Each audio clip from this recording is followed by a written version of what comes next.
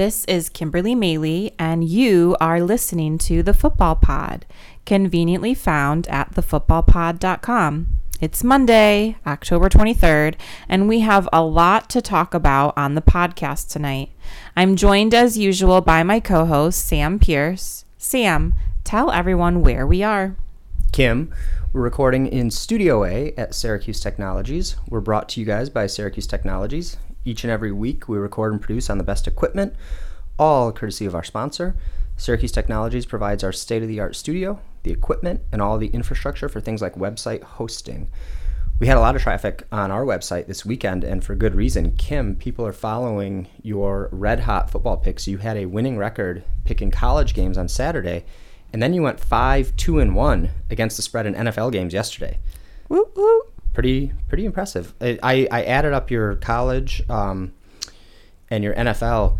You went 12-8-1 for the weekend. So 60% number against the spread, college and NFL combined. That's a really good weekend.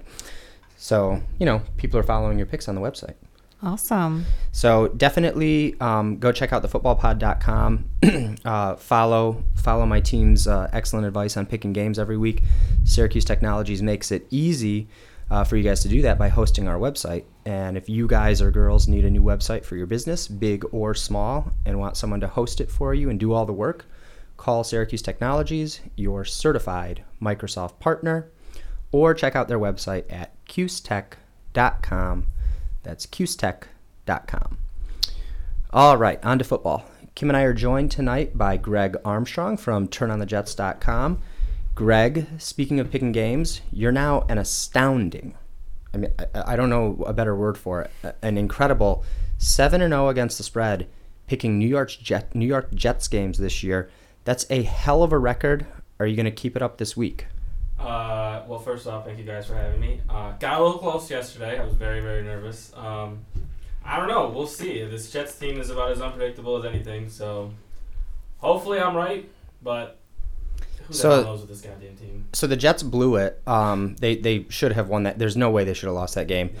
So going into that game, you're 6-0 against the spread, picking the Jets. You write about it a little bit on our website for us every week. You write very well professionally at turnonthejets.com, and you're a Jets fan. So I have to ask, when you are 6-0 against the spread picking Jets games, and people are following how you do this every week now, were you more upset that the Jets lost the game, or are you more nervous as it's coming down to the wire about preserving your undefeated Jets picking this year? So yesterday, when it came down to it, when they were up 28-14, I was like, Miami just needs to kick a field goal because I predicted 28-17, and that would be awesome if they got the score right.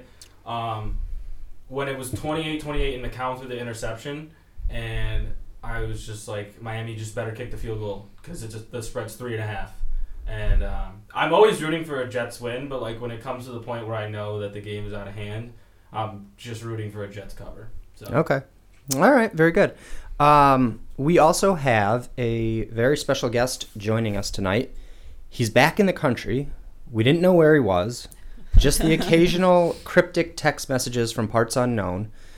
We don't know if the Aaron Rodgers comeback a few weeks ago in Dallas was the catalyst to him leaving the country, but we know that he got back in time to enjoy a big Cowboys win yesterday. Welcome back to the Syracuse Technologies Studio, Rick York. Thank you. Glad to be here again. I won't make you go into whether or not you had plans to leave the country or if you were just so upset after that Green Bay game that you just had to. I got on a plane about an hour after. That's what I kind of figured, and then you were but the good news is you were back just in time for a big time Cowboys win. That's right. So that's all good. We're gonna do. We've got Rick in studio, so we are going to do a lot of love them or hate them Dallas Cowboys coverage tonight.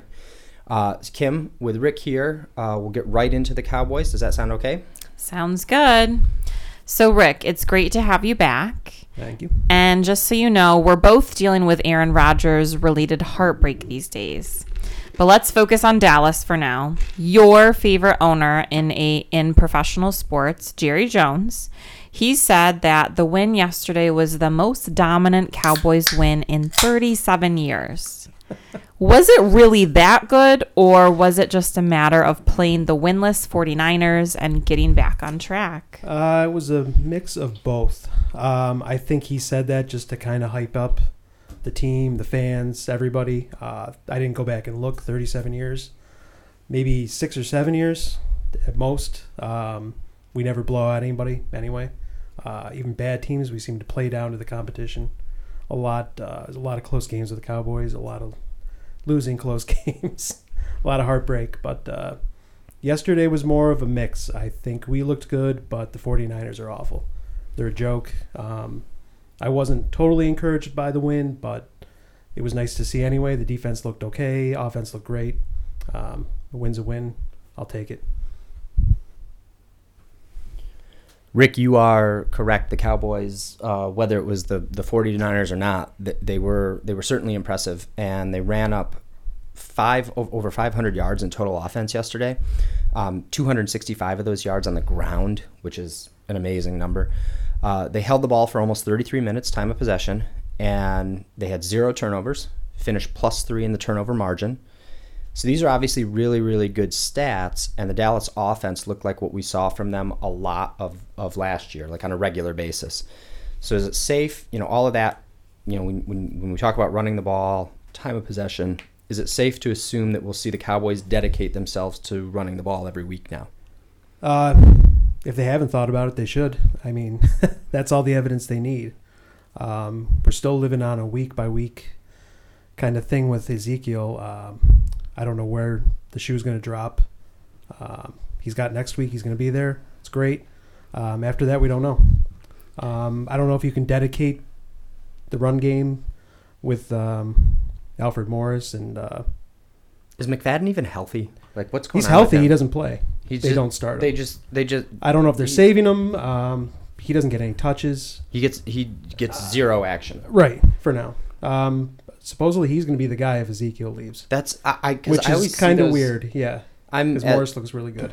As a lot of people know, I'm the world's worst fantasy football player, but I always see those kind of McFadden-related headlines when I log into our site, for example, and get ready, get McFadden off the waiver wire because he'll be their guy if the suspension goes through. And I don't really care about fantasy so much because I'm bad, but just from a Cowboys perspective, I'm always wondering to myself why all of this supposed insider knowledge that it's going to be McFadden. You make a really good point. Are they saving him? But wouldn't they want him getting some game reps? It's fresh legs. From what I've heard, Morris is the backup always. He's going to be the backup if McFadden's there. He's going to be the backup if Elliott's playing. That's just his role. But it just seems like... That's the best explanation I've heard. To me, it seems like Morris, we've seen when he was with the Skins, we've seen him be a relevant workhorse back a lot more recently than McFadden. Right. I think they're both really talented. But Morris has looked good recently. Morris has looked good this year. He looked good yesterday. Yeah. And McFadden we haven't seen in, since last season. The other thing that struck me in the game yesterday is they have good fullbacks too. 2 of them. They do. So who knows what's going to happen with McFadden, but obviously Cowboys fans want to see Elliott play all year, and we don't know what's going to happen. This is becoming ridiculous, right? The suspension on and off and on. It was on, and then it was off for a while, and they pretty much said, it's going to be off for the rest of the season. He's good to go till next year. Then all of a sudden, he's going to be suspended again. Then all of a sudden, 2 days later, it's for 2 games he's safe, but then we don't know. So yeah, it's a week-to-week thing here. It just we are pretty light content on the footballpod.com. Not light, but we stick to football. We don't get into a lot of the when the players get into this kind of trouble because we're just not prepared for that kind of commentary, and I haven't done my homework on it, and I don't know enough about the case. I know that Jerry Jones, shockingly, thinks that Elliott has not gotten a very fair deal in all of this. Right. You follow the Cowboys a lot more than I do. Do you have a quick take on it, or do you think it's that we're gonna? I have a long take, and I can give you a quick take. Yeah. No, go. Well, if you have a long take, go ahead. I'm not a fan of the NFL suspending people over something that is hearsay or they think you did it. If the law can't find a problem, I don't think the NFL should be able to suspend you. That's not absolving him of any guilt. He may have done it. We don't know. And if he did, I'm fine with him being suspended the rest of the season, longer, whatever. I have no problem with that. I won't think that's unfair at all. But if there's evidence, let's see it. Apparently the NFL can do a better job investigating than the police. So I'd like to see them come out with their evidence at some point, or what kind of case they're making that they can say he definitely did it, we know it, and we're going to suspend you. They're going to pretty extreme lengths to make sure that's going to happen. So as of right now, it seems like the police aren't really saying one way or the other whether they're charging him with any They definitely crime. aren't. Okay. That's the criminal investigation, I believe, is over. It's all the NFL suspension. How much of this is? How much of this do you think is I don't know, the NFL trying to be proactive after the way they botched the Ray Rice situation? That's exactly what it is. They're going way over the top because they botched that so badly. To have a video of a guy punch his girlfriend in an elevator. I mean, it's bad anyway, but give him a video 2-game of it suspension. And give him a 2-game is insane. And then they had to backtrack on that and do more. Right, and now they're going overboard and saying, well, there's, allegedly he did this, he did that. So we think you did it. We're going to give you 6 games. I think they're not going to go back on that. I think you nailed it. That if he's if he's found to be guilty of these allegations, suspend him all year. Suspend him for as long as you want, because that's such a serious crime. And once the legal process has worked itself out, let the law handle it, and then the NFL can chime in with code of conduct things and throw whatever kind of suspension they want at him. But I think you're right that this is dangerous in that what investigation have they done? Right. And you hate to see that happen to somebody either way. You don't want to see somebody, go to prison for life for something they didn't do. You don't want to see somebody just being alleged to, beat their girlfriend or something and be suspended for the season if it's not true. But if it is true, you want, the appropriate punishment too. Yeah. But we have to rely on the justice system outside of football. So that's all we have. So let's without getting too heavy into all of that, let's talk about on the field yesterday. Elliott, this is an observation I had.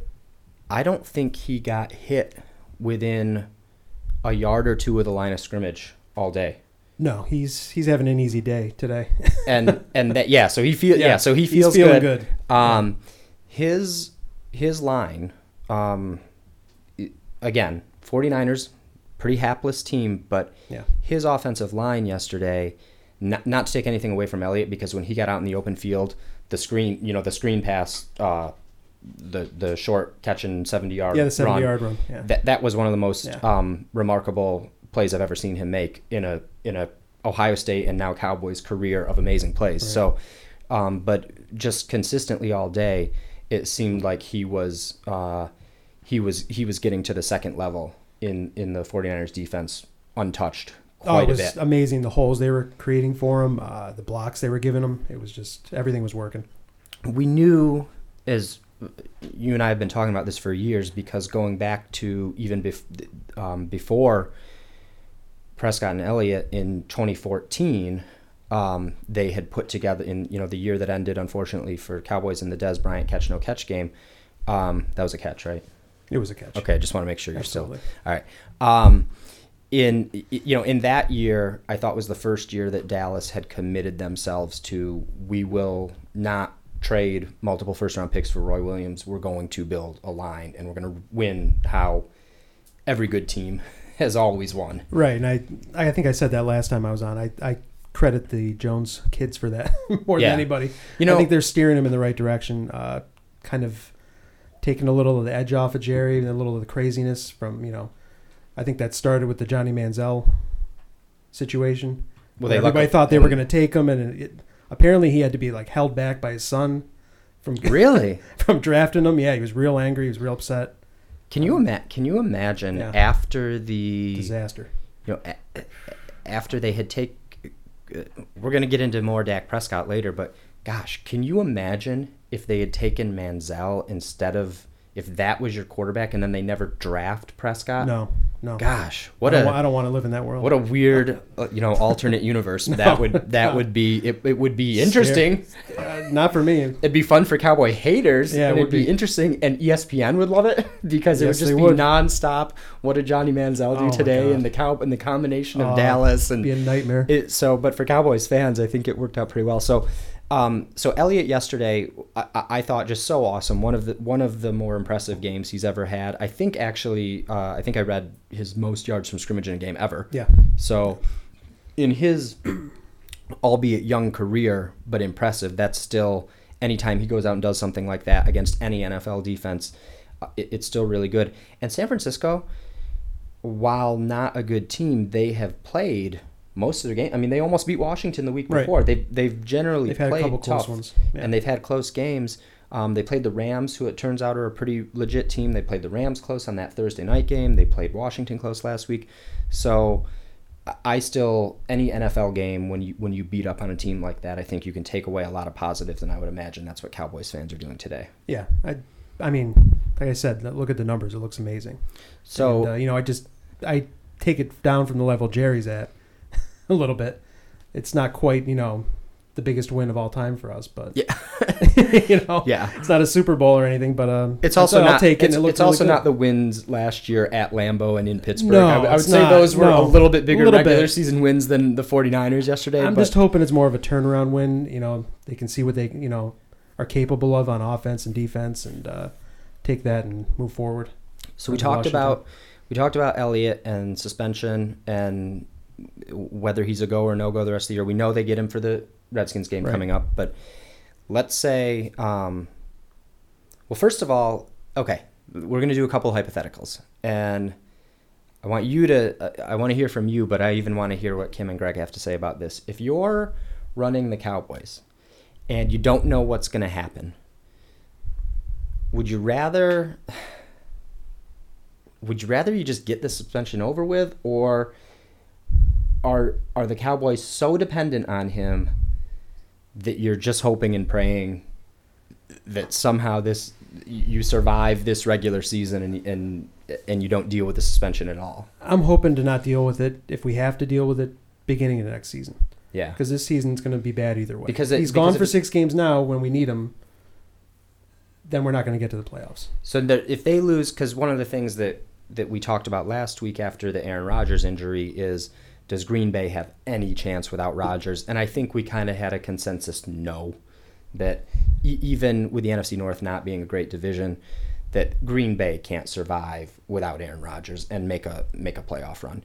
And it sounds like for the Cowboys, Elliott is almost that. But I don't think anybody's as important to their team as Aaron Rodgers, but is to Green Bay. But for Dallas, gosh, it's close with Elliott. It's tough. It's I think it's possible. It's not crazy to think that we could still get to the playoffs without him.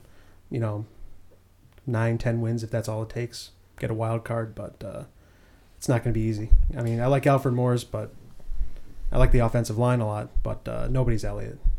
Greg, you've watched enough Cowboys the past couple of years. This year and last year, I should say, if they lose Elliott, do they have any chance at a playoff run? I think they still have a chance. I mean, it's not going to be as if this is the year that they would have a chance without Elliott, just because there's no definitive team that's running away with it. Like the past couple of years early on, we've had teams that have been perennial Super Bowl contenders in the NFC, and this year, I mean, the Eagles are 5-1, but it's it's a weird 5-1. They're not running away with the NFC. So if this would be the year to lose him. Obviously not now, because you just saw what he could do against San Francisco. So taking that away would suck.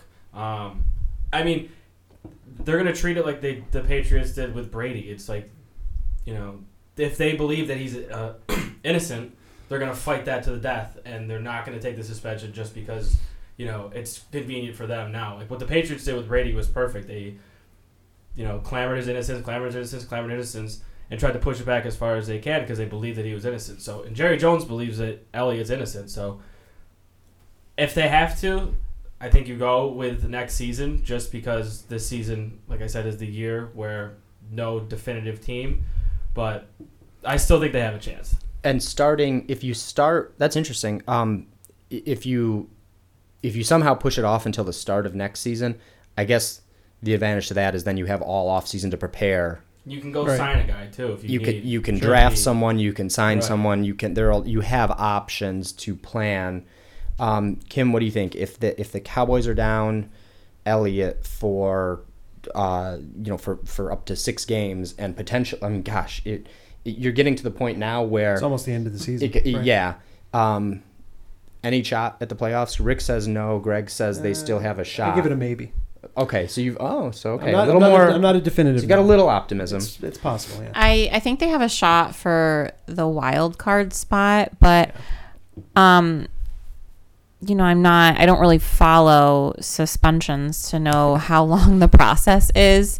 And this one has been just a cluster because it's on, it's off. So I don't think any of us know, no matter how much you follow those kind of ongoings, we don't know what's going to happen. If I was the coach for Dallas, I would rather have Elliott back for the playoffs because I know that those are tougher teams, and I would want my best player to be available for the playoffs. So I'd rather try and get it over with. To run the ball in January if you're going to win. Yeah. So, okay, well, it's interesting. I certainly hope for Rick's sake that they can, assuming Elliott didn't do anything heinous, then I hope that that they can have him and make a run at it this year. I think Kim makes a really good point about the wild card.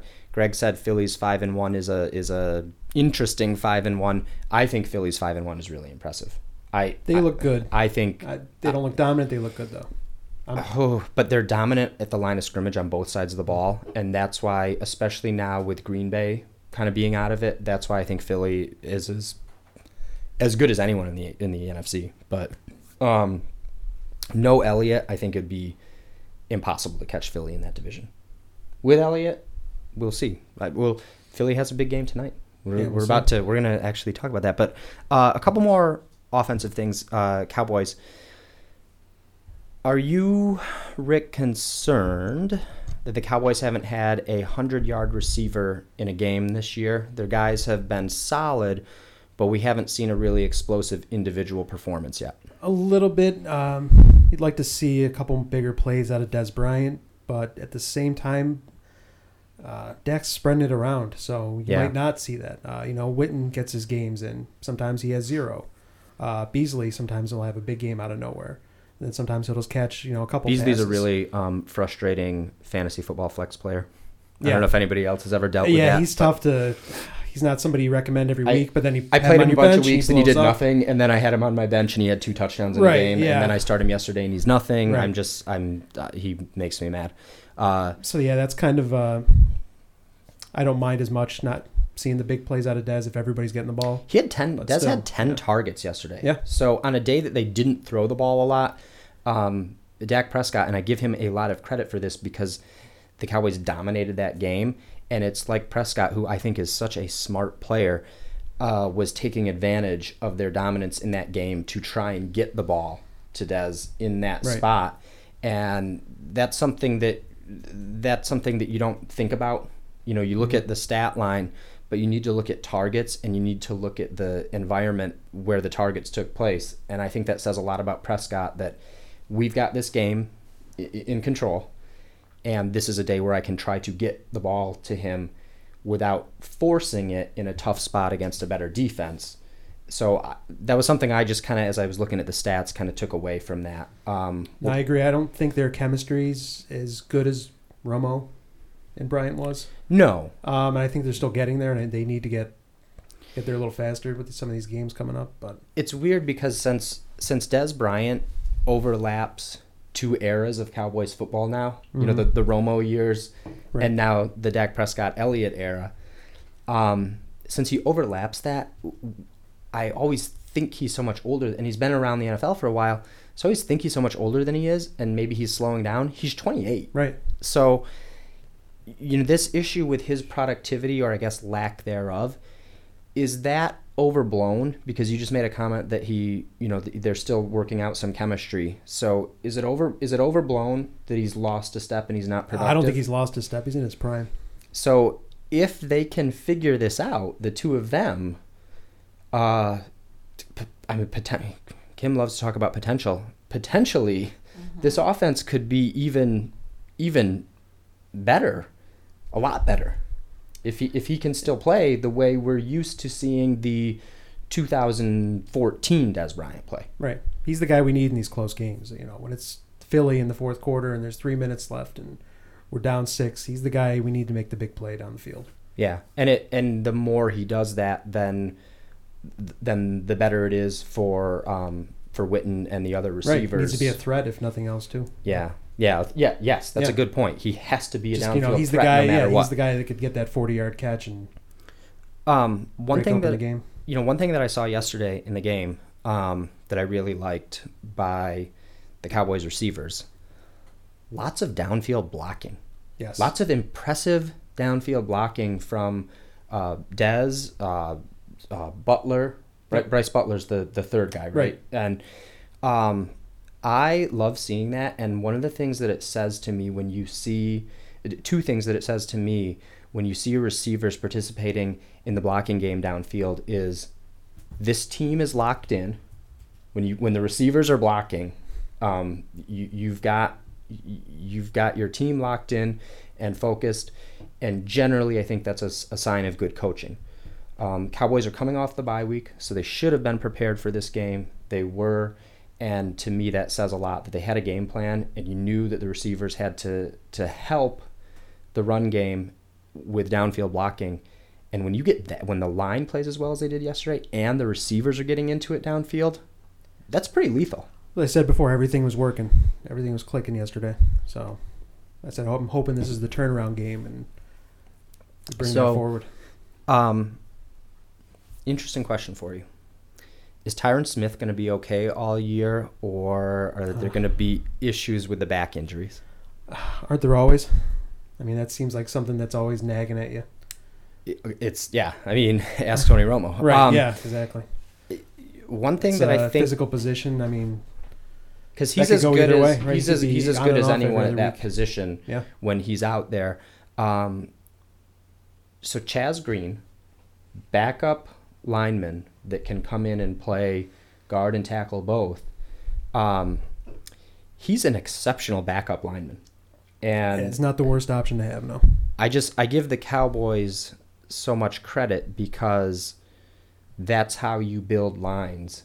Is you can even when you have a good line, you continue to draft and or sign linemen that can play. When the Giants were good and won those Super Bowls, they built a line that they started drafting and they became really good.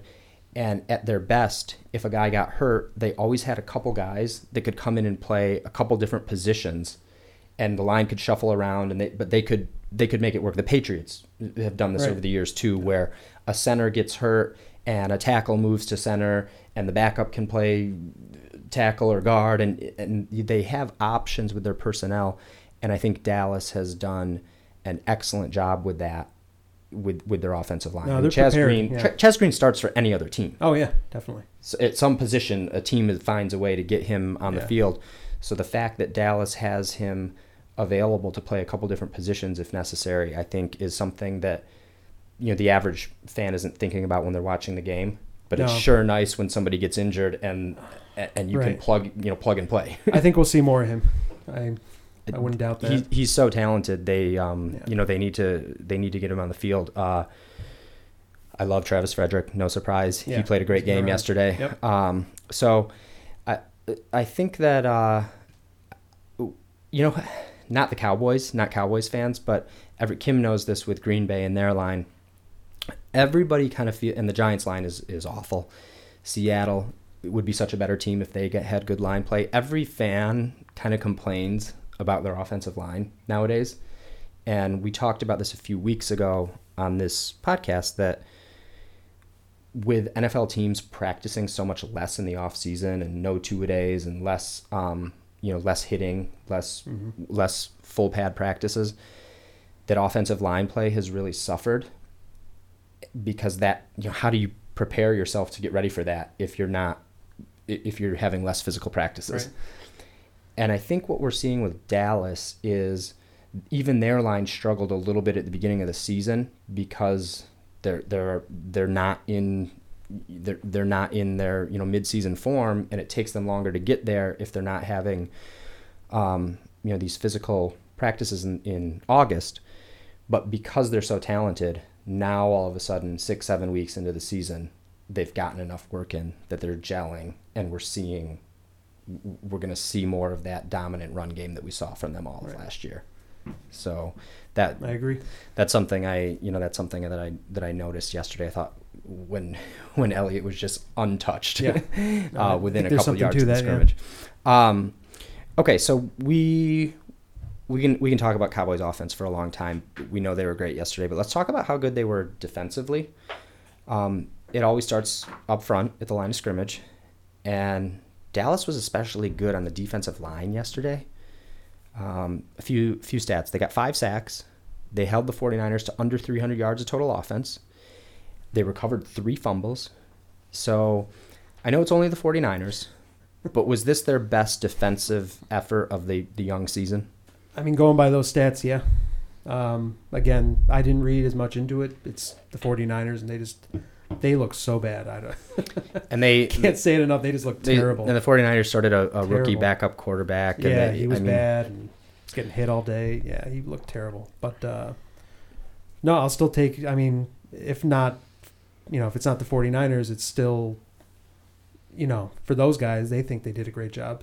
They know they did a great job. 40-10, that's not what I expected at all. I thought the 49ers were going to score. I didn't think they were going to beat us, but I thought they'd run the score up into the 20s, just based on how our defense has been playing. When you wrote about terrible. It for the website, you picked the Cowboys to cover at 6, but you thought we might get a little bit of an offensive explosion both sides of the ball, or both teams, I should say. So you're expecting them to do a little bit better than they did, so it must have been nice to see Dallas come out and be that dominant defensively. So I didn't think that was coming. Important yesterday for them is that you get the linebacker Sean Lee back. Yes. So how critical is it for him to stay healthy for the rest of the season? Again, I saw him limping out there a little bit yesterday. I don't know that he's going to be healthy for the rest of the year. I'm not banking on it. He seems to be an injury-prone kind of guy. When he's there, he's great. He's kind of the center of that team there, but I don't expect him to be around all year, unfortunately. I saw a great stat: 16-3 in their last 19 games that he plays, 0-3 in the 3 games that he's missed. That sounds about right. Yeah, and that really sums it up. Another linebacker question: how, especially if you're worried about Sean Lee's health, how ready are the Cowboys fans to see Jalen Smith explode and become a consistent playmaker? I'd like to see a lot more of him. So he looked good yesterday, real good. And he was happy to see that. Obviously had a long road back from that terrible injury, his last game in college. So Cowboys draft him anyway, and potentially get a lot of value in that draft pick if he ends up being the player that they think he can be, because so many teams obviously passed on him after the injury. Yeah, and he's starting to show that. So it's looking like a good pick so far. So I want to see more of him. Definitely. He helps that front 7 also. Because he's a big time player. So the pass rush was awesome. Yep. So now all of a sudden you're looking at maybe not just a dominant offensive line, but a defensive line that's pretty legit too. And I think, obviously we all know about DeMarcus Lawrence. Right. At least 1 sack every game this year. But Irving's really good too. Yeah. Irving's a player. And then we've got some linebackers that if they stay healthy can play. So if you are dominant up front offensively and defensively, that keeps you in a lot of games, right?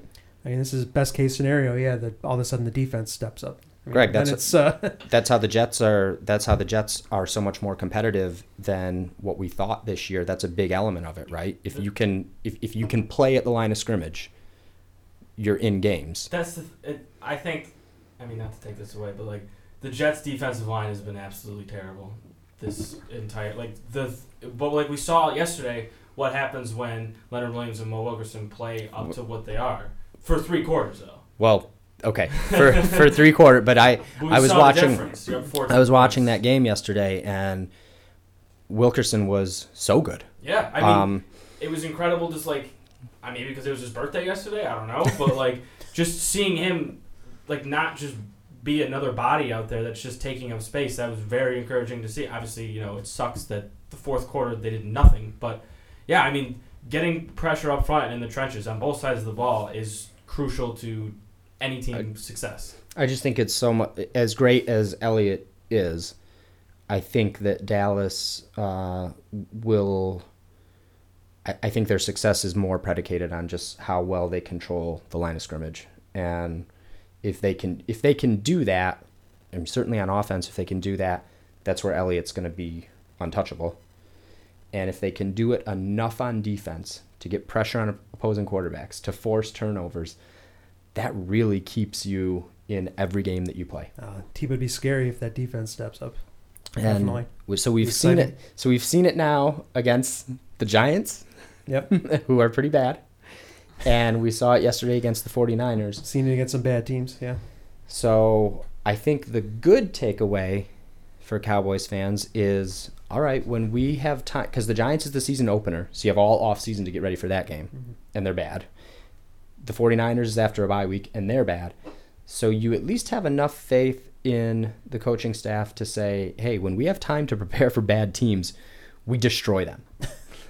There's something to be said for that, because right, but there's not a lot of more easy games coming up either. So now it's a matter, because I think Rod Marinelli's done a really good job with the defense. From where they were. Yeah. So I think now it's okay. So you're good enough to really pummel bad teams. Now can you continue to get better in season and compete with the better teams on your roster and not have your defense be a total liability? That's the question. So we'll find out. So we're going to find out starting next week. Yeah. One thing we laugh about, Jerry Jones with the drafting and the free agents and trading, but these last few years, and you give a lot of credit to his son, but a lot of the defensive guys now that are starting to be playmakers are not first round picks. These are guys that went in later rounds, or like Irving, I think they got off the Chiefs practice squad. So, yeah, he was in. And so they're a scrap heap guy. Yeah, they're finding contributing players in the draft or free agency somehow. I mean, they're doing a better job with draft and signing unnoticed players that we years ago, when the Cowboys were struggling and just a lot of glitz and receivers, and they weren't doing a good job with that. And It's gotten a lot better. Yeah, give credit to the scouting. Give a little credit to Jerry. I mean, he must just be being a little more restrained, whether it's his son or it's just he's getting smarter in his older age. Yeah, I don't know. Or just I don't know. I don't. Football's a complex game, but I think dominate the line of scrimmage not that complicated, and they seem to understand that. Yesterday, a mostly great day for Dallas, but kicker Dan Bailey, who a lot of people would say is the best kicker in the league, leaves the game with a groin injury. That sounds painful, but more importantly, how devastating is this going to be if he's not healthy soon? It's not great. Close game. He's the guy you rely on for that kick. It's rare that I ever watch a kick that he does and think, he can't make it. He kicks from 50, 52, 54 once in a while. Always dead on. He's so actually that could be really bad. He's actually the NFL's lead kicker with 89.899% accuracy. From an accuracy perspective. So I don't think he's ever missed a field goal. Or not a field goal, a PAT. point after. Yeah. He has not since 2011. He is, I guess what I would be nervous about if he's out for any extended period is he's such a weapon, and you, especially you just talked about close games, when you're in close games with the Eagles and the Redskins down the, and one possession type games, having him on your side is really nice. Interestingly enough, they had they had one of their safeties, I think, come in and kick yesterday. So that was interesting and fun to watch. Yeah, it was scary. And scary. I guess thank God for the Cowboys it wasn't a closer game.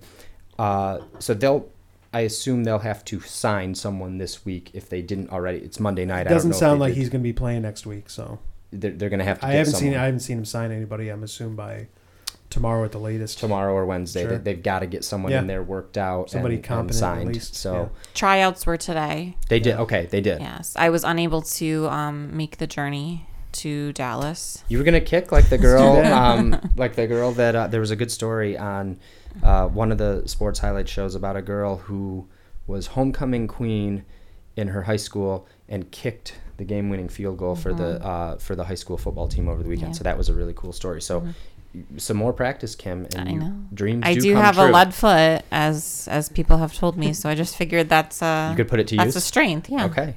All right. So Washington goes to Philly for Monday Night Football, which starts up here in an hour or so, which is interesting because ESPN actually has a decent Monday night game, but more importantly, it's a huge game in the NFC East, really the entire NFC conference. So, Rick, who are you rooting for tonight? Give me the Cowboys fans' perspective. I hate to say Redskins, but I am, just to even it out a little bit. So I gotta go Redskins. Because I was thinking about this from a couple different perspectives. Is it better to have the Redskins win and get Dallas within a game closer to Philly for the East? Or since Philly has such a lead early in the season, is it better if the Redskins lose to kind of get them less, out of the picture more for the wild card? No, I want the Eagles to lose. Okay. We gotta get that down. How much? 5-2. And A little more manageable. I don't want them to run away with it. And the decision is based purely on how it benefits the Cowboys this year. It has nothing to do with your historical hatred for either team. I don't even hate the Eagles. I'm one of the rare Cowboy fans. I don't weird. like them. I don't hate them. I hate the Redskins. I hate the Giants. So I you don't really hate hate the Eagles. Giants.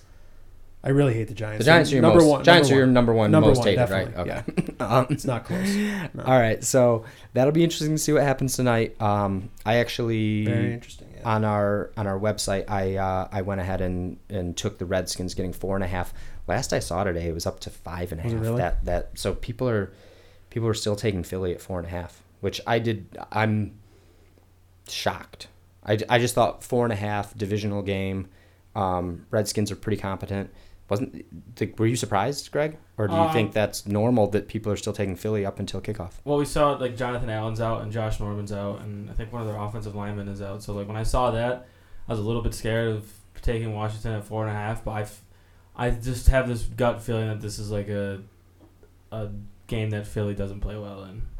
I just have one of those. It's one of those they're 5-1. Everyone's like, oh, the Eagles! Look at the Eagles! It's in prime time. It's on Monday night. The Redskins are no slouch. So I think the Redskins win outright, honestly. It's the Eagles. I mean, have they ever won anything? Right. I'm so torn on this. I took the points just because I wrote about it on the website, but just divisional game. Redskins have actually done really well in this series in recent years, and then Philly knocked them off in the opener this year. But I just thought anything over a field. I just thought it was a game where anything over a field goal, I'm taking the points. So we've got ramifications for Dallas based on Monday Night Football tonight and what happens in the NFC East. But let's talk about the entire conference. So Aaron Rodgers sidelined.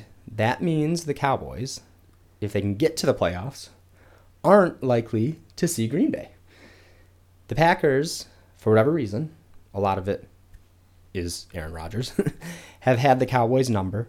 So does this bode well for Dallas that at least one rival that seems to match up well against the Cowboys won't be around in January? Of course.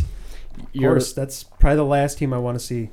An Aaron Rodgers Green Bay team. A few weeks ago, before Aaron Rodgers forced you to leave the country, right, when you wrote up your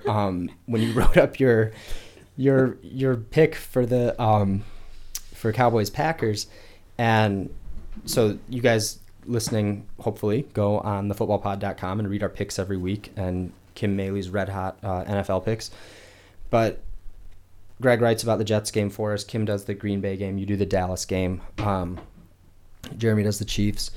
So by Wednesday night, I get all all of your write-ups, and I do a little bit of editing and put it out on the website, and we get it out there so that you guys are, have our picks in advance of the weekend, including Thursday Night Football.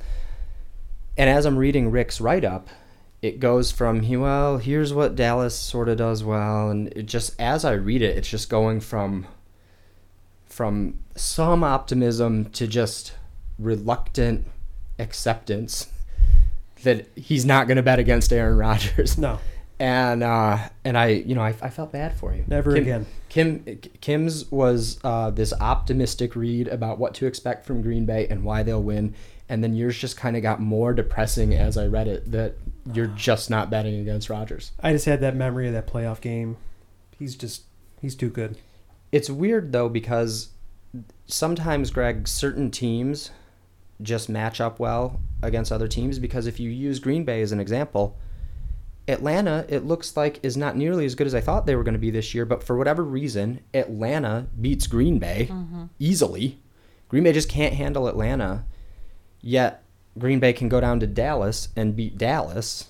It's just, isn't this weird how certain teams, for whatever reason, in certain eras, tend to, I guess it's just matchups, have the number of the other team. Yeah, I mean, I think that's the greatest thing about like football, is that you can have like a team like Green Bay go out and beat a Dallas and then just get their teeth kicked in by Atlanta, and like we see, It's so weird. And we see and they're two not very similar teams. Like Dallas is a lot more dependent on the run, and Atlanta just likes to switch it up a little bit, but just like and I think it's a testament to like where like we've come from. And, like last year, it was Atlanta and New England just dominating, and now it's like, they can get killed by Atlanta 1 week, and then the next week they come out and then they beat Dallas. Like, it's just, I think this is a great year of football, honestly. I'm having a lot of fun with the games too, and the uncertainty is fun. Yeah. Just 3-4. I think we're going to start to see some separation, but for now, the uncertainty's been really fun. Minus, I'm going to side with Kim on the Aaron Rodgers thing. The NFL would be, sorry, Rick, would be much better if Rodgers were in the playoffs. Yeah, I agree. That's the only thing so far this season that I would really. It's not a complaint because it's an injury. The injuries definitely suck. Like, if it'd be one thing if he was having a down year, but like you never root for injuries. But Rodgers having a down year, Green Bay goes 10-6 and wins the Central, and they're in the playoffs. And then with him, anything can happen. I think that there are a handful of injuries. Let's say Elliott's not suspended. If Dallas were to lose him to a season-ending injury, that's catastrophic. You want him playing in a Dallas playoff game. Obviously, Tom Brady, Aaron Rodgers. There's a handful. Yes. Yes. Like, nothing screams NFL January divisional playoffs on Saturday afternoon like Josh McCown. Like, for me, I might as well just watch golf. Like I would. Well, only if you are trying to nap.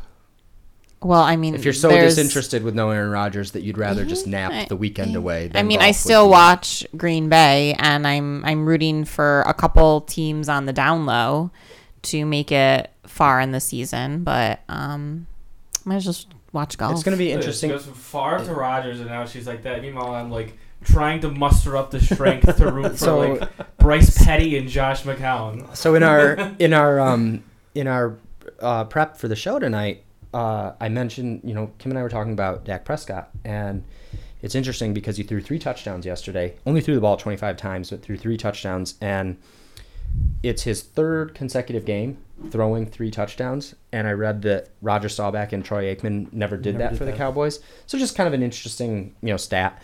And Kim Maley says, isn't that just 3? Like, why are people excited about 3 games of 3 touchdowns? Isn't that just normal? And Greg, I had usually happen? I said, no, Kim, that's 25 years of watching Brett Favre and Aaron Rodgers talking. No, most throw 4. Yeah. Most quarterbacks 3. That's it. Most quarterbacks don't do that. So Prescott has been really, really good. I am so impressed with him. How do Cowboys fans feel? What's not to like? He doesn't make any mistakes. He's accurate. He's so smart. He's very smart. He has such a command of the offense, so fast, and you're right. He just doesn't make mistakes. And if I'm a Cowboys fan, I implicitly trust him. As I hate to say this, as Eli ages for the Giants, you just watch some of the decision making. You're like, did he get really bad at decision making? Is he just so immobile and erratic? Has he just, a lot of Giants haters interrupt and say, no, Sam, he was just never that good. I was thinking that, yeah. So that might be the case. Very overrated, yeah. But you watch Prescott, and he is just, I think what you said is right on. He reminds me, this is an unfair comparison to Prescott, but it reminds me of Tom Brady in that he just doesn't make mistakes. He doesn't. Oh, don't put him there yet. Okay. But don't jinx it. Okay. Fair enough. But yeah. I'm very happy with him. So we were talking about Green Bay and Rodgers sidelined. So quick question for you. Outside of the East and Philly and Washington, if the Cowboys can make it to the playoffs, which teams in the conference do you want to avoid? I don't know if there's anybody I want to avoid. Like you said, the Rams look pretty good, and I think they're for real. I don't know if they're like a 13-14 win team, but they're doing pretty well. They looked great yesterday, and we matched up with them pretty well. Should have won that game a couple weeks ago. That was that was a rough one. I don't know if there's anybody else I don't want to see. How about Seattle? I was just gonna Seattle. ask that. Yeah, it's Seattle in Seattle would not be fun. It's not. Which is the kind of game that I wouldn't pictured look forward to Dallas that. going to, because Seattle's going to, if they win the West, which is a big if because the Rams are good. I don't know if they will. Yeah, I would put the Rams as the favorite. I just never see the Seahawks doing better than in the current era. Post 2013, 2014, I just never see the Seahawks. I never trust them to do better than like 10-6 and win their division, and then they have to play wild card weekend as the host since they won, and that's the kind of game I see Dallas. If Philly hangs on in the East, that's the kind of game I see Dallas have. Which Fox would love that if it's Dallas at Seattle for the that'd be huge for their Sunday wild card game. Yep. Because that's a lot of personalities, two good quarterbacks. That once you get to the playoffs. I don't know about you, but Cowboys or not, I want good quarterbacks. Yep. Like Dak Prescott versus Russell Wilson is, with all due respect to the Jets, so much better than McCown versus Tyrod Taylor. Easy. All right, so it'll be interesting to see how how everything plays out in the NFC, and if Dallas can remain competitive in the playoff picture. We will talk about plenty of that a little later on. For now, what we're going to do is do some word association with the remaining Cowboys regular season schedule. All right. And we're going to do that right after we come back. All right, Rick, are you ready to do some word association with the Cowboys' remaining schedule? I am ready. Okay. Rick, you will say the first few words that come to mind for every game. Let's start with this coming Sunday. The Fox 4:30 game of the week, Cowboys at Redskins. Winnable, but close. Okay. Another big-time game the following week. It'll be the CBS game of the week at 4:30 when the Kansas City Chiefs come to Dallas. Tony Romo will be doing that game, by the way. So what do you think about Chiefs and Cowboys? Test for our defense. I'm so excited for what Kim Maley just mentioned. The Tony game? No, oh yeah. Well, first of all, it's a huge game. Chiefs. Weird that the Chiefs have. If you were anti-Chiefs and thought that Alex Smith. Well, although Alex Smith has played, even in these losses, Alex Smith has played pretty well. But if for whatever reason you were anti-Chiefs, now these last 2 weeks you feel kind of validated in that with the way they've lost these games. So it'd be even bigger if it was like an 8-0 Chiefs team coming to Dallas. But huge game regardless. And the fact that Romo comes back, and the game's in Dallas, so Romo comes back and he's going to do that game, and he's off to a good start in his broadcasting career. So I'm excited for that one. Yeah, it's a big game. That's huge. Okay, the week after that was probably supposed to be a Fox game of the week, and maybe it still will be. The Cowboys at Falcons. Not as bad as it used to look. Okay. Next is the first of two matchups with Philly, Eagles at Cowboys. The defense wins or loses that game, I think. Ooh. You might have that game will check in with you. You might elevate your dislike into actual hatred for Philly, depending on what happens. It's possible. All right, that brings us to the Thanksgiving game. Dallas is home for the Chargers. Thanksgiving game, Chargers, easy W. Okay. One of you last week when Kim was when we were in Cam Sam, and you made us do the thing where you asked us about Broncos, Chiefs, Raiders, and then Greg said, "Wait, let's not forget the Chargers." And now, Greg, that looks pretty prophetic. So when Kim asked us AFC West questions from now on, we'll have to keep the Chargers in that conversation. Greg, that was very good. So that's a. You just mentioned that. I always like them on Thanksgiving. I shouldn't have said easy W, but Atlanta maybe not the difficult game you expected. I hope not. Chargers maybe a little bit. That could be trickier. a trap. Yeah. So I could see that happening too. All right, sorry. Go ahead, Still Kim. the Cowboys. All right. Home for the Redskins the last week of November on Thursday Night Football. So that's another chance for Tony Romo to weigh in on the Cowboys, by the way. Divisional game, complete toss-up. Ooh. Now we've got a game that Fox was hoping would be bigger than it is. The Cowboys at Giants on December 10th. No problem. That's all that needs to be said. What are they? They finally got a win, right? Giants have one win this year. One win. And Okay. then they embarrassed themselves yesterday. All right. Well, one's better than none. Sunday Night Football, the Cowboys at Raiders. And I should say that this game is scheduled for a Sunday night. It could get flexed out if one or both of these teams aren't in playoff contention. Potentially scary. Greg, do you know how that works? The flex that's December, so that certainly could get flexed, right? Yeah, like Kim said. It's got to be decided by a certain point, but yeah, those when it's that late in the season, they can get flexed. I know from experience, Jets have Sunday night game against New England. They got flexed out. Now, Cowboys, Raiders, two huge fan bases, so as long as they're mathematically alive for the playoffs, I assume that's going to take place on Sunday Night Football. And it depends on. I mean, I don't have the matchups that day offhand. Yeah, but it all depends on who's playing who. Yeah.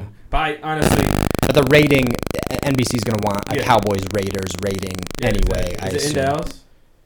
No, that's It's in in Oakland. Yeah, I doubt that gets. Yeah, unless they both tank the rest of the season to that point. I don't think. They would have to be like sub 500, both of them, looking really playing bad. horribly too. Yeah. The thing with that being Sunday night, Rick, that's I think you told us this last time you were on. You love the Sunday night game. I do. I love waiting all day for Sunday night. You're like Faith Hill. Yes, I liked her better, by the way. Sorry, I should have said Carrie Underwood. It's changed now, right? It is changed. It's Carrie Underwood 2 years wears ago? less clothes, though. Yeah, but they're both I mean, beautiful. it's not like a big downgrade. I'm not saying that at all, but I just preferred Faith Hill. Faith Hill. And I don't know as their songs at all, but as a country fan that was in high school in the 90s, Faith Hill will always be very, very near the top of my list. The thing with the Sunday game that I like, even though I have to make coffee to watch it because I'm old, but what I like about it is then you get to enjoy Sunday football and the Red Zone channel and whatever else is going on, set your fantasy lineups, even though I'm terrible at it, gamble on the games if gambling were legal, and just really enjoy the Sunday and not be all stressed out until the big event later in the night. Then get stressed out it's all at night. by itself. Yeah, and then if your team wins, it's awesome. See, I don't like going to bed stressed out though. Like it happens to me all the time. Am I in the minority in this one where I absolutely hate primetime games for the Jets? I'm more stressed out for a Sunday night game than I am for a 1:00 game. Not that the Giants have been any good recently, but I like the Giants at 1:00 on Sunday. That's my favorite time to watch them. Mm-hmm. But then if they lose, which they do so much now, then it really sucks because then even if there's an awesome game in the late afternoon game and Sunday night, then I'm in if the Giants are actually good and then they lose a game maybe that they shouldn't lose, then you're just pissed off the rest of the day. Mm-hmm. So that's the advantage to Sunday night is the other games you get to watch stress-free and then only stress at night. It's after the game that's bad because it's 12:15 at night.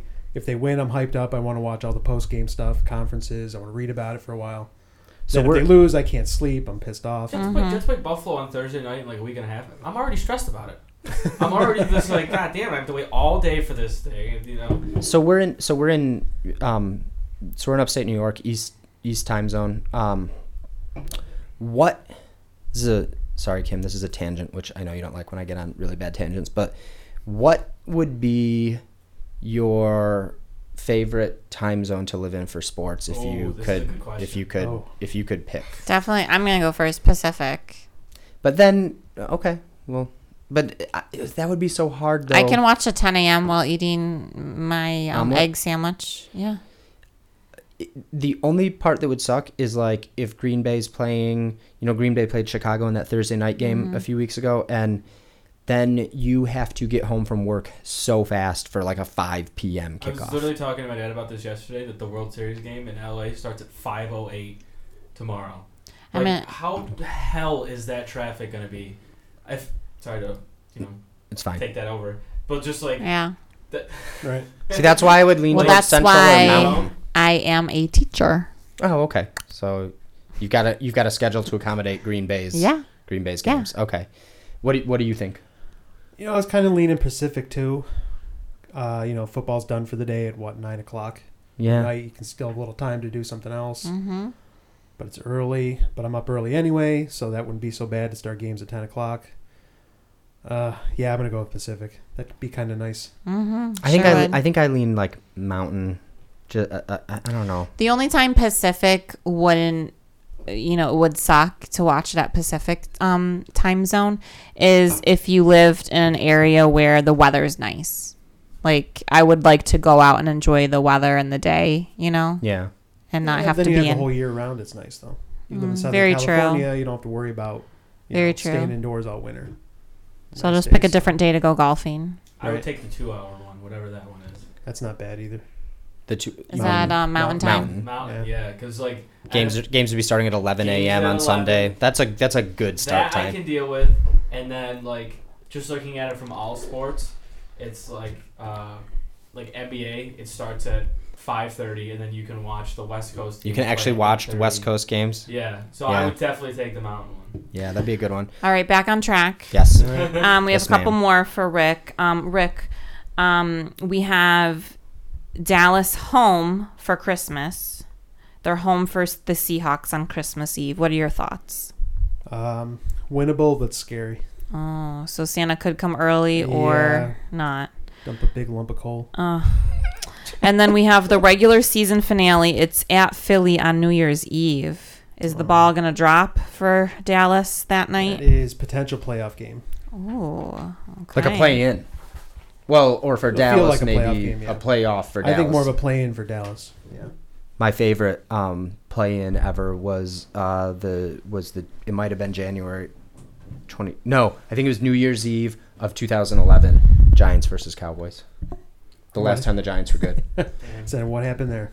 Well, I mean, obviously, I was happy to watch the Giants win that game, but it's so fresh in my mind because that was the last time the Giants were any Cowboys good. blow those games all the time. They've blown it against the Eagles a couple times in the last 5 or 6 years. I will admit those playing games, because when the Jets beat Cincinnati on that Sunday night game, I was extremely excited. Isn't it so fun? The play-in on the other side, because the Jets played the Bills 2 years ago in the play-in game, and I ended up on CBS with a sad face. So. Mm-hmm. That's a great picture, though. It's so bad. I'm envisioning it now. It's a great picture. When we finally got the Game Pass and I could go back and I could watch it, I was like, because my mom deleted the thing off the TV, the recording, so I went back and I watched it. I was like, I really hope it's like not that good of an angle, and it's a perfect angle of me. Just everyone's cheering. There's a bunch of Steelers fans. Yep. Everyone's cheering, and then there's me in the bottom corner. And you just look so miserable. It's terrible. It's great photojournalism. Because I remember the CBS camera was like right in front of me, and I didn't think anything of it at the time because I was so mad. And then I get home and I was like, God damn it! I really hope they didn't get me on that one. By the way, your mom's appearance on your Facebook Live Jets recap was pretty, or Jets preview, right? Was pretty awesome. Oh, so it was nice to see a female that was there. She's always itching to get on those. All right, now that we're done, and we've done a pretty good job. Thanks, Rick, for covering the Cowboys and dissecting their schedule. Let's finish up with some Cam Sam. So, Rick, this is where I ask the questions and you guys give answers.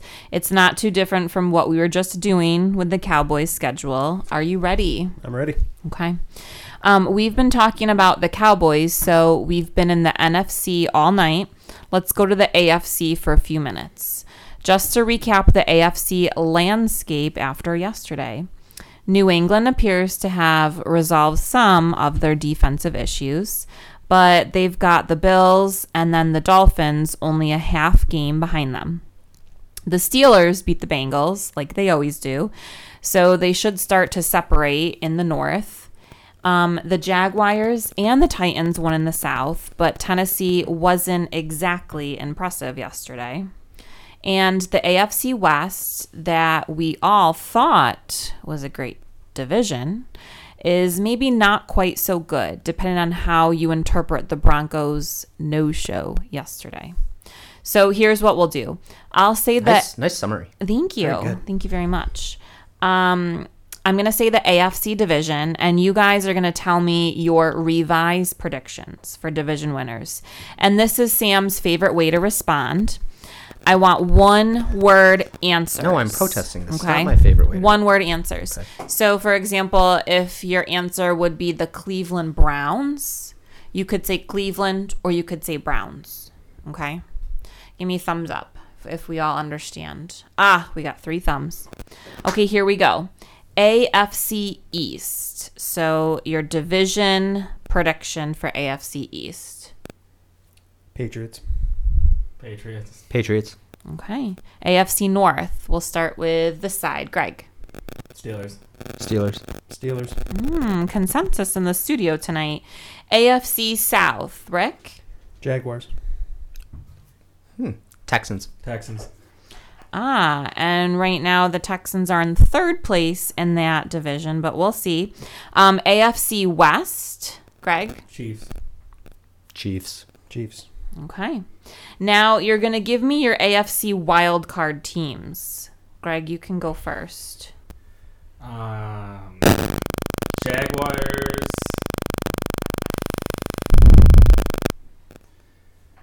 Bills. Ooh. Sam? That was really good. Same. Thank you for the one word. Texans, Raiders. Interesting. Okay. Well, who do you think is the best team in the AFC right now? Greg, you can go again. Best team in the AFC right now. Patriots.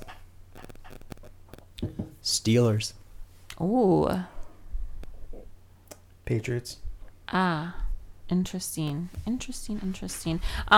I might go with the Chiefs, the best team right now. Even after the last 2 weeks? Say Chiefs. The rules do not apply to me.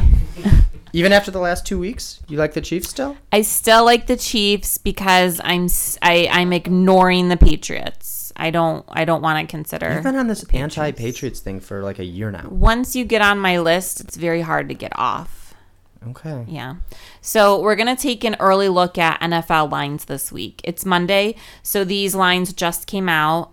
We won't hold you guys to your pick since this isn't our official website preview for you this week. But we'll read the lines and you guys tell me what you're leaning.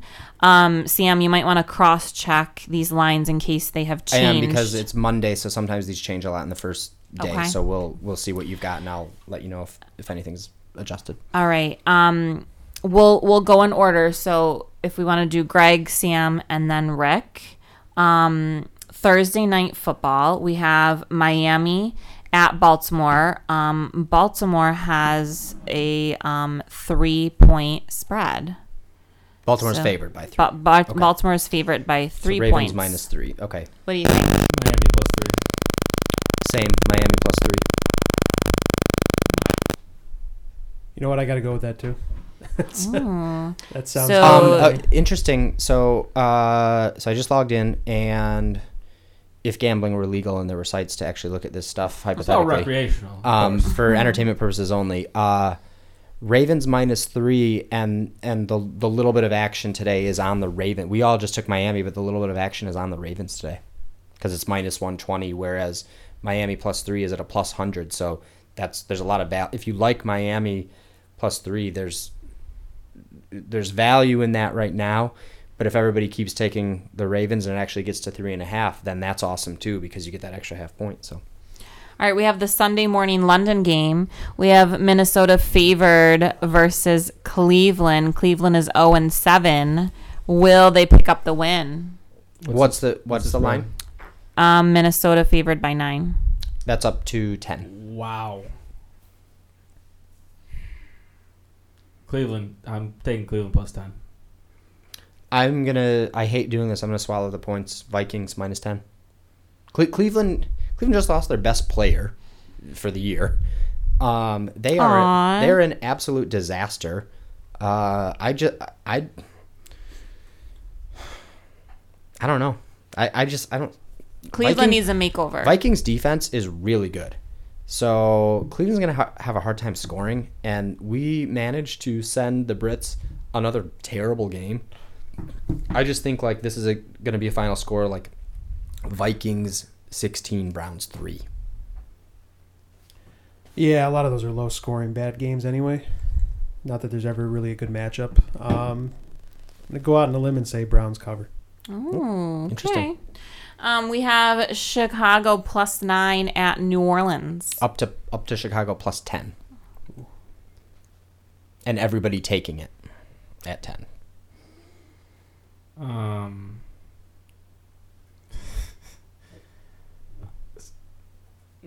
Saints -10. Interesting. Wait, who's at home? New Orleans. Saints. Yeah, I'm taking the Saints. I'm going to go Bears +10. Definitely Saints. Definitely. Yeah. Especially At with them home. They looked really good last week. Saints. We didn't talk about the Saints. We didn't talk about the Saints. We didn't talk about the Saints when we mentioned NFC playoff. Possible NFC playoff teams. I think they're gonna fade. Yeah, I don't think the Saints have won real as far as that goes, but Saints have won 4 in a row. they're dangerous. For the first time since 2013. I don't know. I just a couple weeks ago on the website wrote about how they go 7-9 every year. So sure enough, right after I write that, now they've rattled off 4 straight wins, and that division is kind of falling apart since Carolina just sucks, and Atlanta can't seem to get it right, and Tampa finds a way to lose every week. So there's a chance. So Saints, yeah. I don't know. So you guys both like them in that game. I think 10 points is a lot. I like them to win, but I would take the Bears at 10. Okay. Next, we have Atlanta with a 4.5-point advantage at the New York Jets. Down to -4. Oh, down to -4. Falcons -4. I loved the Jets at 4.5.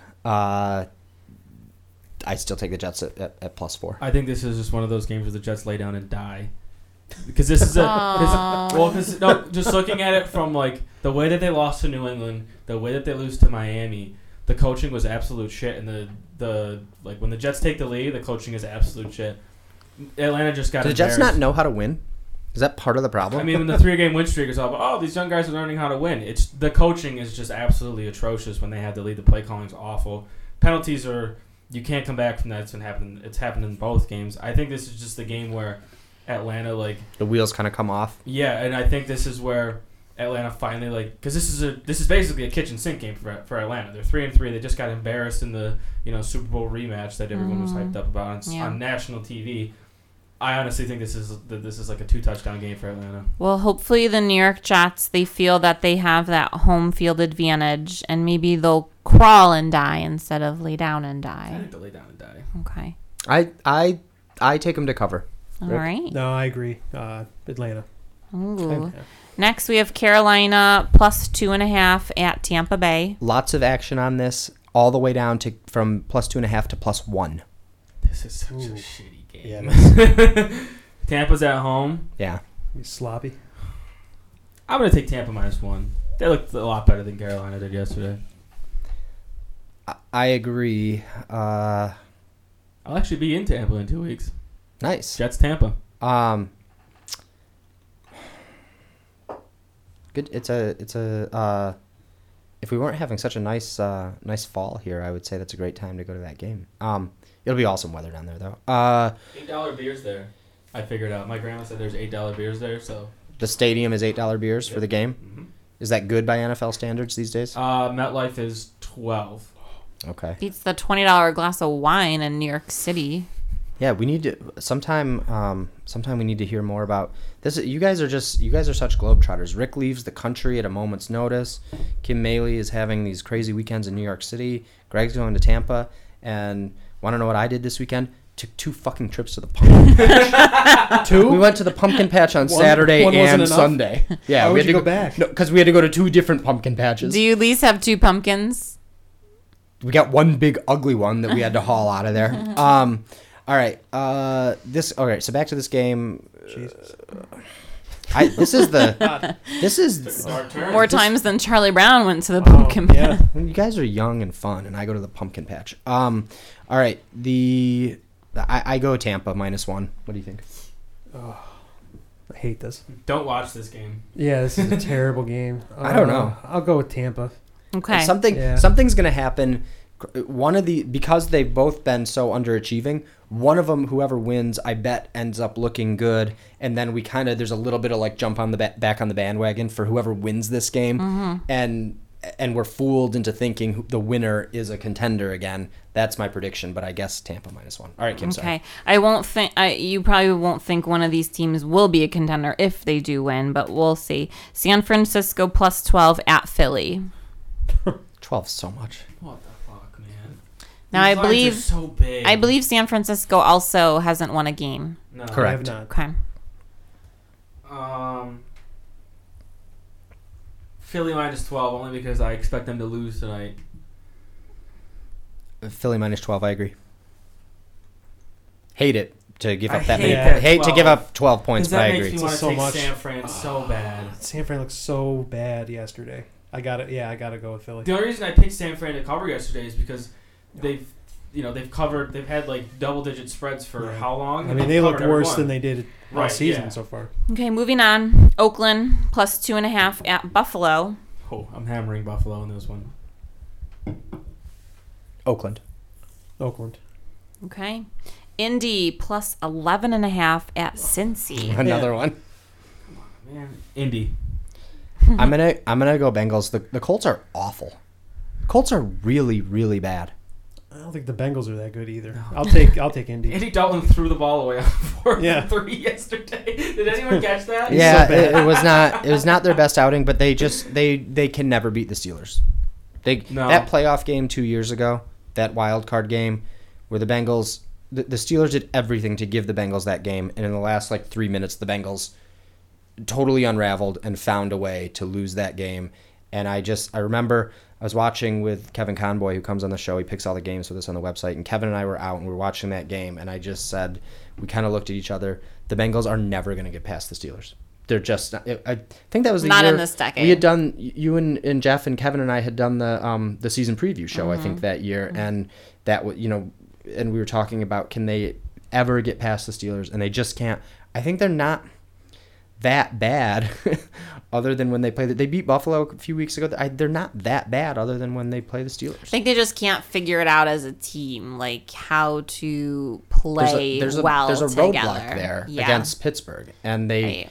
they can't get past it. And I don't know. They might need to look at the Positivity Project's website, talk about the character strength of teamwork. Do you want to know a fun fact about Montez that? Perfect in the Positivity Project sounds amazing. Do you want to know a fun fact about that Steelers-Bengals playoff game? What's that? I would have never known that I was on TV if it weren't for that game. Because after the Bengals lost, they showed some lady on TV just crying. I was like, ha, that sucks for her. And then I was like, wait a minute. And if I would have never have seen that picture of me on CBS would have just died. So, Very nice. shout out to that crying lady in Cincinnati. Now you live on, and I don't know if it's famous or infamous forever. But Everyone laughs at it, so it's a good story. it's to a great, tell. Okay. it's a great picture. I gotta see. Wait. it. I'll show it to you. No, Wait, I Rick, wanna wait, show what you was the video. wait, what was We're Rick's talking about it. What was Rick's pick Did on? he say Indy? Yeah, I'm going Indy. Okay. LA Chargers +7.5 at New England. New England. Chargers. Patriots. Okay, Houston +7 at Seattle. Okay, this is that when I saw that this morning and I sent it to Kim for our pre-production notes, and I thought that was really high at the time. And if gambling were legal and I was in Las Vegas, I would have made a bet on Houston at +7.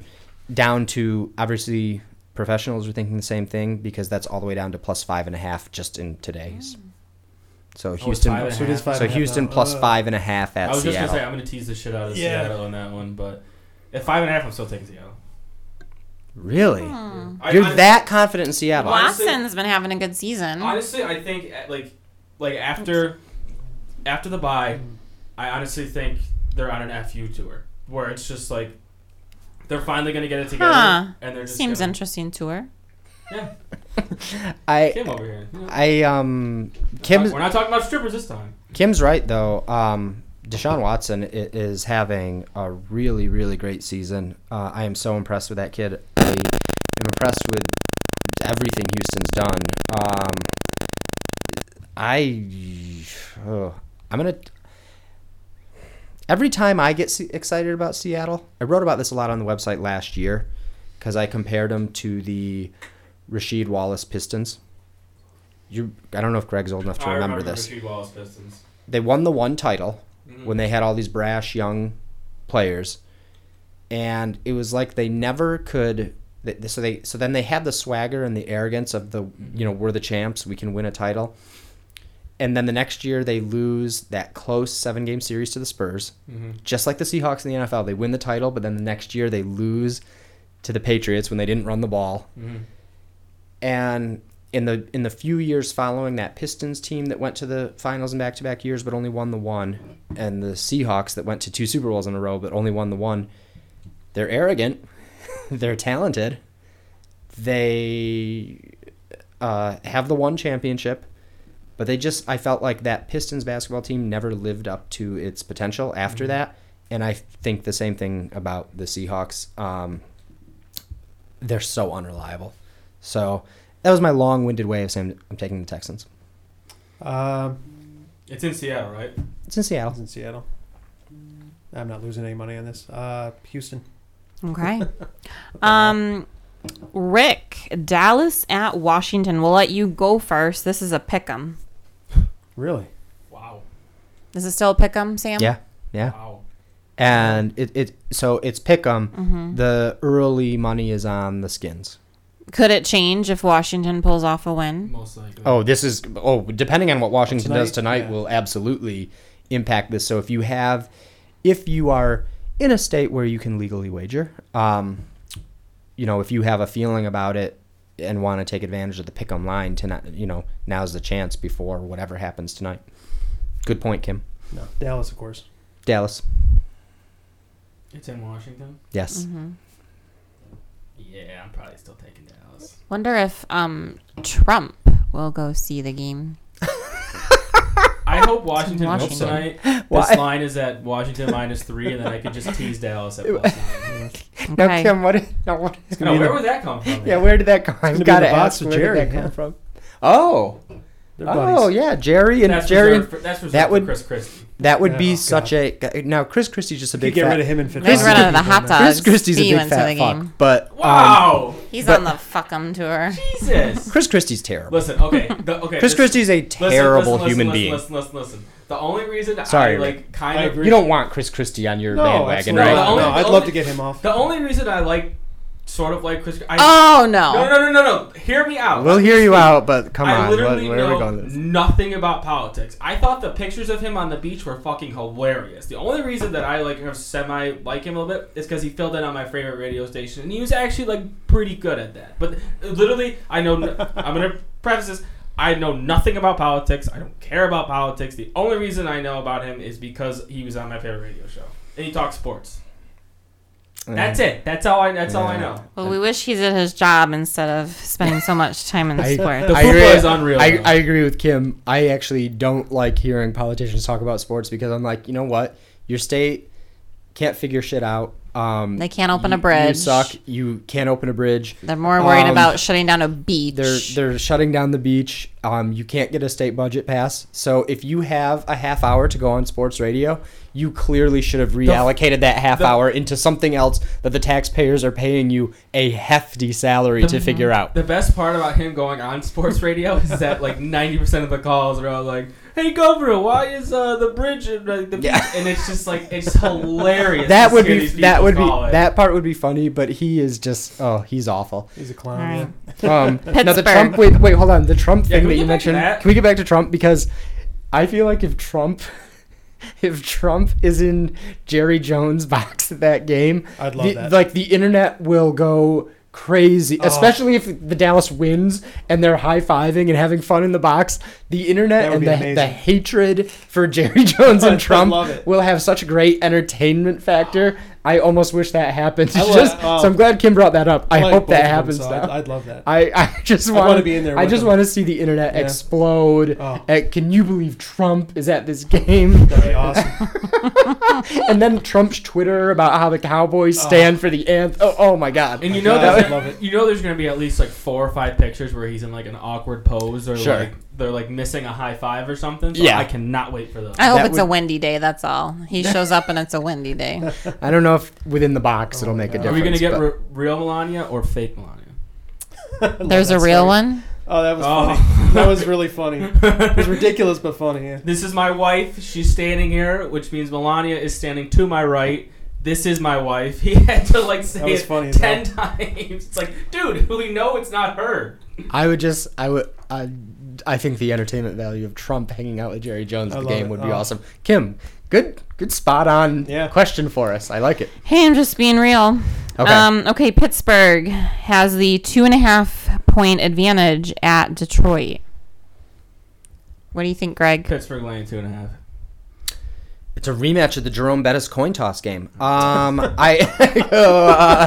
that in? I have to reveal, since people can't see the podcast. I have to reveal my age. There's going to be some information Steelers like that. fan out there that's going to be like, I fucking hate this team. Yeah. The reason I'm going to take, I'm going to contradict myself here because I just said the Steelers are the best team in the AFC, but I'm going to take... It's 2.5 points. I'm going to take Detroit. I'm going to take Detroit getting the points at home. Okay.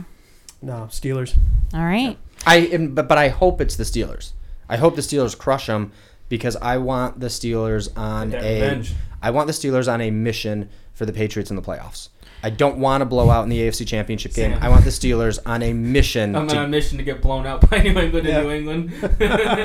I want that. No, yeah, I want. Yeah, you got to work hard. I want the Patriots to have rivals, and I think the Steelers are by far the most talented roster in the AFC, even more than New England. Mm-hmm. And despite some of their drama, they seem to be getting it together. So I hope we don't get and Steelers are a much better home team than road, and this game's on the road. Can you go into Detroit and take care of business and win? I want to see it. I'm just not 100% sold that the Steelers are there yet, and that's why I take Detroit. But Detroit's coming off a bye as well. And Detroit, yep, good point. Okay. Denver plus 7.5 at Kansas City. I'm going to hammer Kansas City on this one. Oh, man, at 7.5. Mm-hmm. So it's at Kansas City, right? At Kansas City. Remember, Broncos had a no-show yesterday. No, they did. They were terrible. Better no-show for 2 weeks now. Broncos have to figure out what they're going to do at quarterback. I go. It's a lot, but I go Kansas City also. Kansas City. That's a teasable game. Okay. Now getting it down under the 7.5, no matter what you do, is really important. Tease them to 1.5, and I'm all right. Good. Well, thanks, boys. 6 teams are on bye this week. That is Green Bay, Tennessee, the LA Rams, and the New York Giants, Arizona and Jacksonville as well. So there's no picking spreads for them, but rumor has it the Giants won't cover the spread versus the bye anyway. Oh. Thanks, Kim. I agree. That was I'm hammering that bye. Yeah, you guys are hammering the bye. Absolutely. Putting in all my teasers, all my best bets. The Giants can't beat the bye. Nice. Absolutely. That is the state of the Giants are in a pretty sorry state right now. What more could happen to them? Eli Manning dies. Don't over the say bye that. week. There's a bye week. Don't say that. Gosh, who knows? They're such a disaster. I think they were held to 180 yards of total offense yesterday. I feel really bad. You know, it's like the dating worlds. Not a chance. feel great. You know, The Cowboys fan and the Jets fan are not going to feel bad about the Giants' Not a struggles. shot. I was upset they won one game. I was hoping they'd go 0-16. That's my dream. I would have loved that. What would the He still got 2 rings though, so If the Cowboys went 1-15 and the Giants went 0-16, I'd that's a consider win. that a successful season. I'd be really happy about that. Because then the Cowboys would have their one win would be against the Giants in that case. They have to go. When you true want the to- Cowboys to go You're right. 2-14. Yeah, you're right. They'd have to go 2-14. So Good math. can you so I have a question for you guys. All right. Was it Before we about wrap this Justin Timberlake being the Super Bowl halftime performance? No, I don't Love care it. about. Everybody's I don't care buzzing that. about I don't that, care about yeah. that stuff. Oh, okay. So, I mean, I guess that's good news. I don't really care. Is it? The best one ever is I'm Jan- not just saying this because he just passed away, but Tom Petty was the best one ever. No. Yes, Michael Jackson. that's a really good one too. I thought the Beyonce one was. Not because the Cowboys won that game, but Here's why I like the Tom Petty one. Tom Petty was great. Though. Not a lot of pomp and circumstance. Right. Just Tom Petty, all-time classic, great. Comes out, bangs out just like 4 classic Tom Petty songs. Probably leaves to go smoke a Bang joint out something else. and That's bang how it out should have something been, yeah. else. Right. And Something it was else? Someone who knows? Something Someone else? else? Yeah, who knows? So it was just an amazing performance because the music was so good, and that halftime. Part of this is just as a Giants fan, 18-0 Patriots.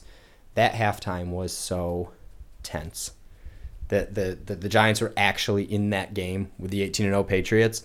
So it was nice to not have all the garbage associated with the halftime show and just have like this classic rock guy come out I don't know anybody who doesn't like Tom Petty and doesn't know every word to those songs. I've never heard anybody say like I really don't like him. Yeah. So to have him come out in that moment and just play 4 perfect songs and then leave and that's that and then back to football, it was for that day. It's always it's right up there with his halftime show and then Whitney Houston, probably long before Greg was born, in the Giants-Bills Super Bowl are my 2 favorite musical Prince moments. was dope. Prince was dope. Prince very good. Especially being in the rain. It was a and good just- show. Yeah. The Prince one was really That good. set was cool too with his logo.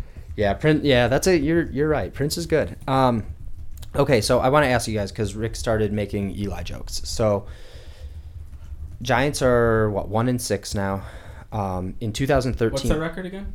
1-6. Okay. Bad 1-6 too. And it's a bad 1-6. In 2013, the Giants started 0-6. Giants have never won a playoff game outside of the 2 Super Bowl runs. They've never won in the playoffs outside of those 2 Januaries.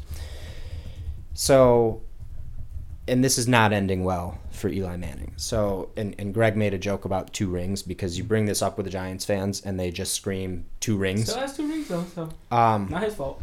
So try to give me your not just Giants hater mentality, but honest analysis. I think Eli Manning, because of the 2 rings thing, but then such garbage season. I mean, most of the time that he's been their quarterback, they don't even go to the playoffs, and this year will add to that. And other than 2007, 2011, they don't win in the playoffs. So honest analysis, when he retires and it's all said and done, is he a Hall of Fame player? Yeah, I honestly think just because of the 2 rings, like how many when we evaluate quarterbacks and going into the Hall of Fame, what's the first thing that comes up? How many rings does he have? I mean, unless you're Dan Marino and you just have ridiculous stats at that time, and even now, that's you're an outlier. But the thing that we grade quarterbacks on when going into the Hall of Fame is first, how many Super Bowl rings do you have, and that takes precedent over everything else. Yeah. Oh, I hate saying that. He's also going to be. Hate saying that. He's also, at the time that he retires, he's going to be a top 10 guy in a lot of statistical categories. And he hasn't missed a game, which is testament to his health too. I agree. Durable. It's almost a double-edged sword though, because he's been healthy all this time, but then you look at he hasn't won a playoff game, and he's played in all those games. So it's it is what it is. But I personally think the 2 rings puts him over the top. It's just weird because he's going to be the exception, not the rule. Because when you think of other multiple-time Super Bowl champion quarterbacks, they're tremendous. They're in the hunt, or they're at least. Yes, that's so important. Their teams are competitive every year. Right. I don't know where he's just. It's the weirdest to me, and I'm a Giants fan, and I'm cynical over the last 5 years, but to me, it's just the strangest case study for Hall of Fame quarterbacks is Eli Manning, because 2 rings, otherwise a lot of really bad seasons. I think being in New York plays a lot into it. I was going to say New York and the last name, it's going to push him over the top. But like even just looking at it as like if he were in, I don't know, pick a team. Let's say Houston, and he won 2 Super Bowls and didn't make another playoff appearance. Like he'd be a very borderline, yeah. Yeah, and like just like, but being in New York and like winning championships in New York is at such a higher level than winning in any other city. Do you think he's doing late in his career with, I mentioned it was only a few years ago that they started 0-6. They're 1-6 this year. A lot of 6-10, 7-9 type seasons. Late in his career, do you think the fact that he is going to throw enough yards and touchdowns to climb up statistical all-time lists, do you think that's better on the good side, or do you think more losing seasons, losing record as a starting quarterback is more of a negative on the downside? Is he better off retiring soon, or the longer he plays, does climbing up statistical, lists outweigh all the losing? It's tough because if you have a receiving core like that they do right now, like you like these things have to be taken into account when you talk about a guy's whole career. Like you have to look at who he had, because like you can have the best quarterback in the world, if there's no one to throw to and your offensive line is shit, like you're not going to do anything. So I think that has to be taken into account. I mean, if he has Odell Beckham and he keeps climbing up those ranks, yeah, I mean, you're going to have to look at it with like an asterisk a little, not like an asterisk, but like you're going to have to dig deeper into that. But I don't see a problem with him climbing up those ranks. I mean, if you can do it, do it. Yeah, I mean, he's got nothing to lose at this point. Right. If they keep paying him and The reason produces enough that they have nobody better to replace him with. He stays on the field too. Yeah. So the reason I disagree on the who's around him thing is, whether it's line or receivers, is that I think in the company that he would be in if he becomes a Hall of Fame quarterback, I think you see a lot of quarterbacks that elevated entire teams around them. We look at, let's take Green Bay for example. We look at what the Packers are with Rodgers. Green Bay didn't make the playoffs Rodgers' first year starting. They made the playoffs every year since then. If they don't this year, it's because he's injured. It does not matter who his receivers are. He makes Jordy Nelson and Devontae Adams look like absolute superstars. You kind of look at it like the way Rodgers plays too, though, because a lot of his throws that we see that are just insane are him on the run. Like Eli's not that type. How about Russell Wilson? Russell Wilson has never, in his young career, but not that young anymore. This is his 6th season in the NFL. Yeah. So in his 5 previous years, he started every game. Seahawks have never had a season where they didn't win a playoff game. That's remarkable. And Russell Wilson does not have a really great offense around him. The line sucks.